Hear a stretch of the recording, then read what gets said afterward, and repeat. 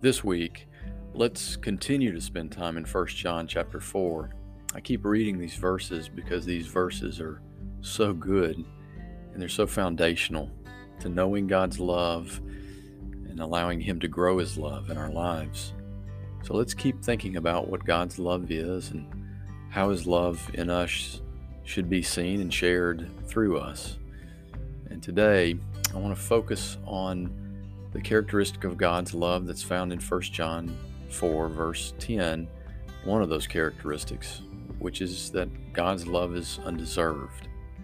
Let's listen to the word, and then let's take time this morning to think about and meditate on God's word. Spend time in prayer with Him over this and apply it to our lives today. In 1 John chapter 4, verses 7 through 10, God's word again says this: Beloved, let us love one another, for love is from God, and whoever loves has been born of God and knows God. Anyone who does not love does not know God, because God is love. In this, the love of God was made manifest among us, that God sent His only Son into the world so that we might live through Him. In this is love, not that we loved God, but that He loved us and sent His Son to be the propitiation for our sins. The fact that God's love is undeserved is seen in a dramatic way in verse 10, which tells us that God's love is this. It's that He loved us first, not that we loved Him first. He loved us first. He loved us when we were still sinners. He loved us before we loved Him.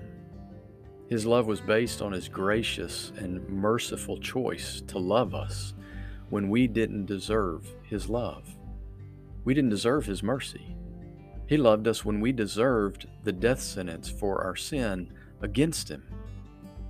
And if we think about the last couple of days in God's Word, as we looked at the fact that God's love is sacrificial and life-giving, displayed in the most amazing way through the tremendous sacrifice of Jesus Christ, God's only Son, who made the way for those who are dead in sin to be made alive in Christ. It makes the reality of how undeserved God's love is all the more incredible, doesn't it? I recently read a story about Roy and Jeannie Willman, whose daughter, Carla, was killed by two men when she was a college student at Harding University in Arkansas. The two men were caught and arrested, and they were sentenced to prison. Roy and Jeannie went through an incredibly difficult time, hard time in their lives. They were believers who loved the Lord, and eventually, by God's grace in their lives, they came to the point of forgiving the two men in their hearts. And they said that the Lord led them to share with these two inmates that they had been forgiven. So Roy and Jeannie did just that. Over a long period of time, they began to correspond with the two men.